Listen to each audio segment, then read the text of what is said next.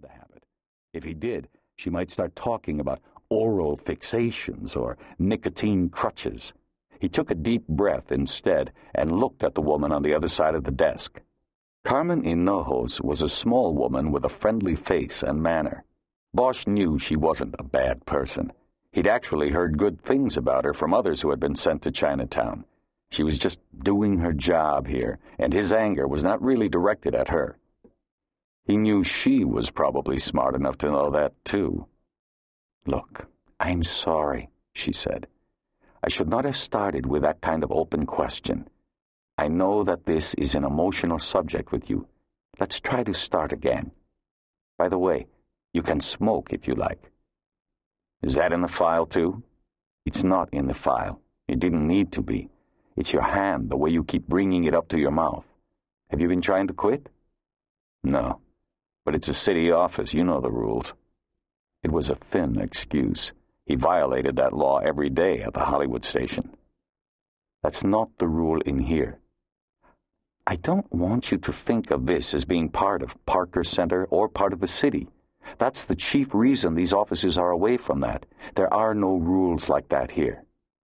"Doesn't matter where we are. You're still working for the LAPD. "Try to believe that you are away from the Los Angeles Police Department.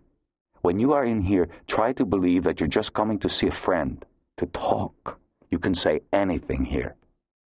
But he knew she could not be seen as a friend. Never. There was too much at stake here. Just the same, he nodded once to please her. "That's not very convincing." He hiked his shoulders as if to say it was the best he could do, and it was.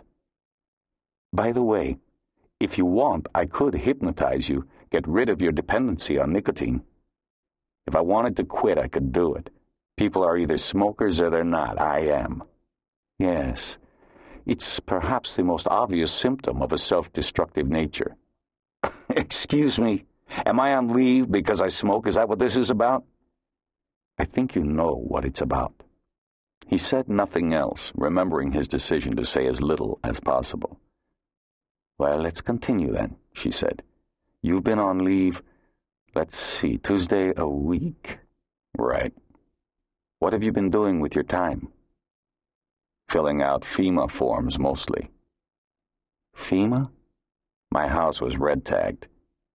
"The earthquake was 3 months ago. Why have you waited?" "I've been busy. I've been working." "I see.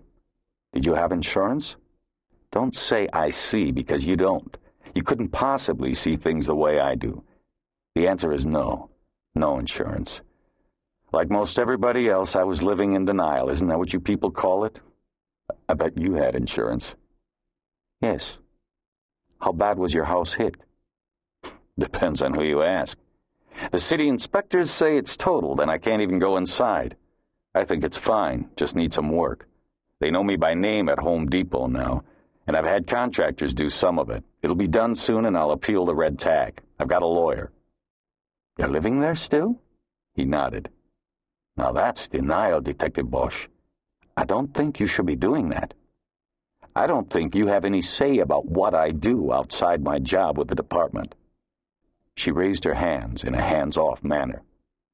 Well, while I don't condone it, I suppose it serves its purpose. I think it's good that you have something to keep you occupied, though I'd much rather it be a sport or a hobby or maybe plans for a trip out of town. I think it's important to keep busy, to keep your mind off the incident." Bosch smirked. "What?" "I don't know. Everybody keeps calling it the incident. It kind of reminds me of how people called it the Vietnam conflict, not the war." "Then what would you call what happened?" "I don't know. But incident, it sounds like, I don't know, antiseptic. Listen, doctor, let's go back a minute. I don't want to take a trip out of town, okay? My job is in homicide. It's what I do, and I'd really like to get back to it. I might be able to do some good, you know. If the department lets you. If you do, you know it's going to be up to you." "Perhaps. Do you notice that you speak of your job as if it's a mission of some sort?" "That's about right. Like the Holy Grail." He said it with sarcasm.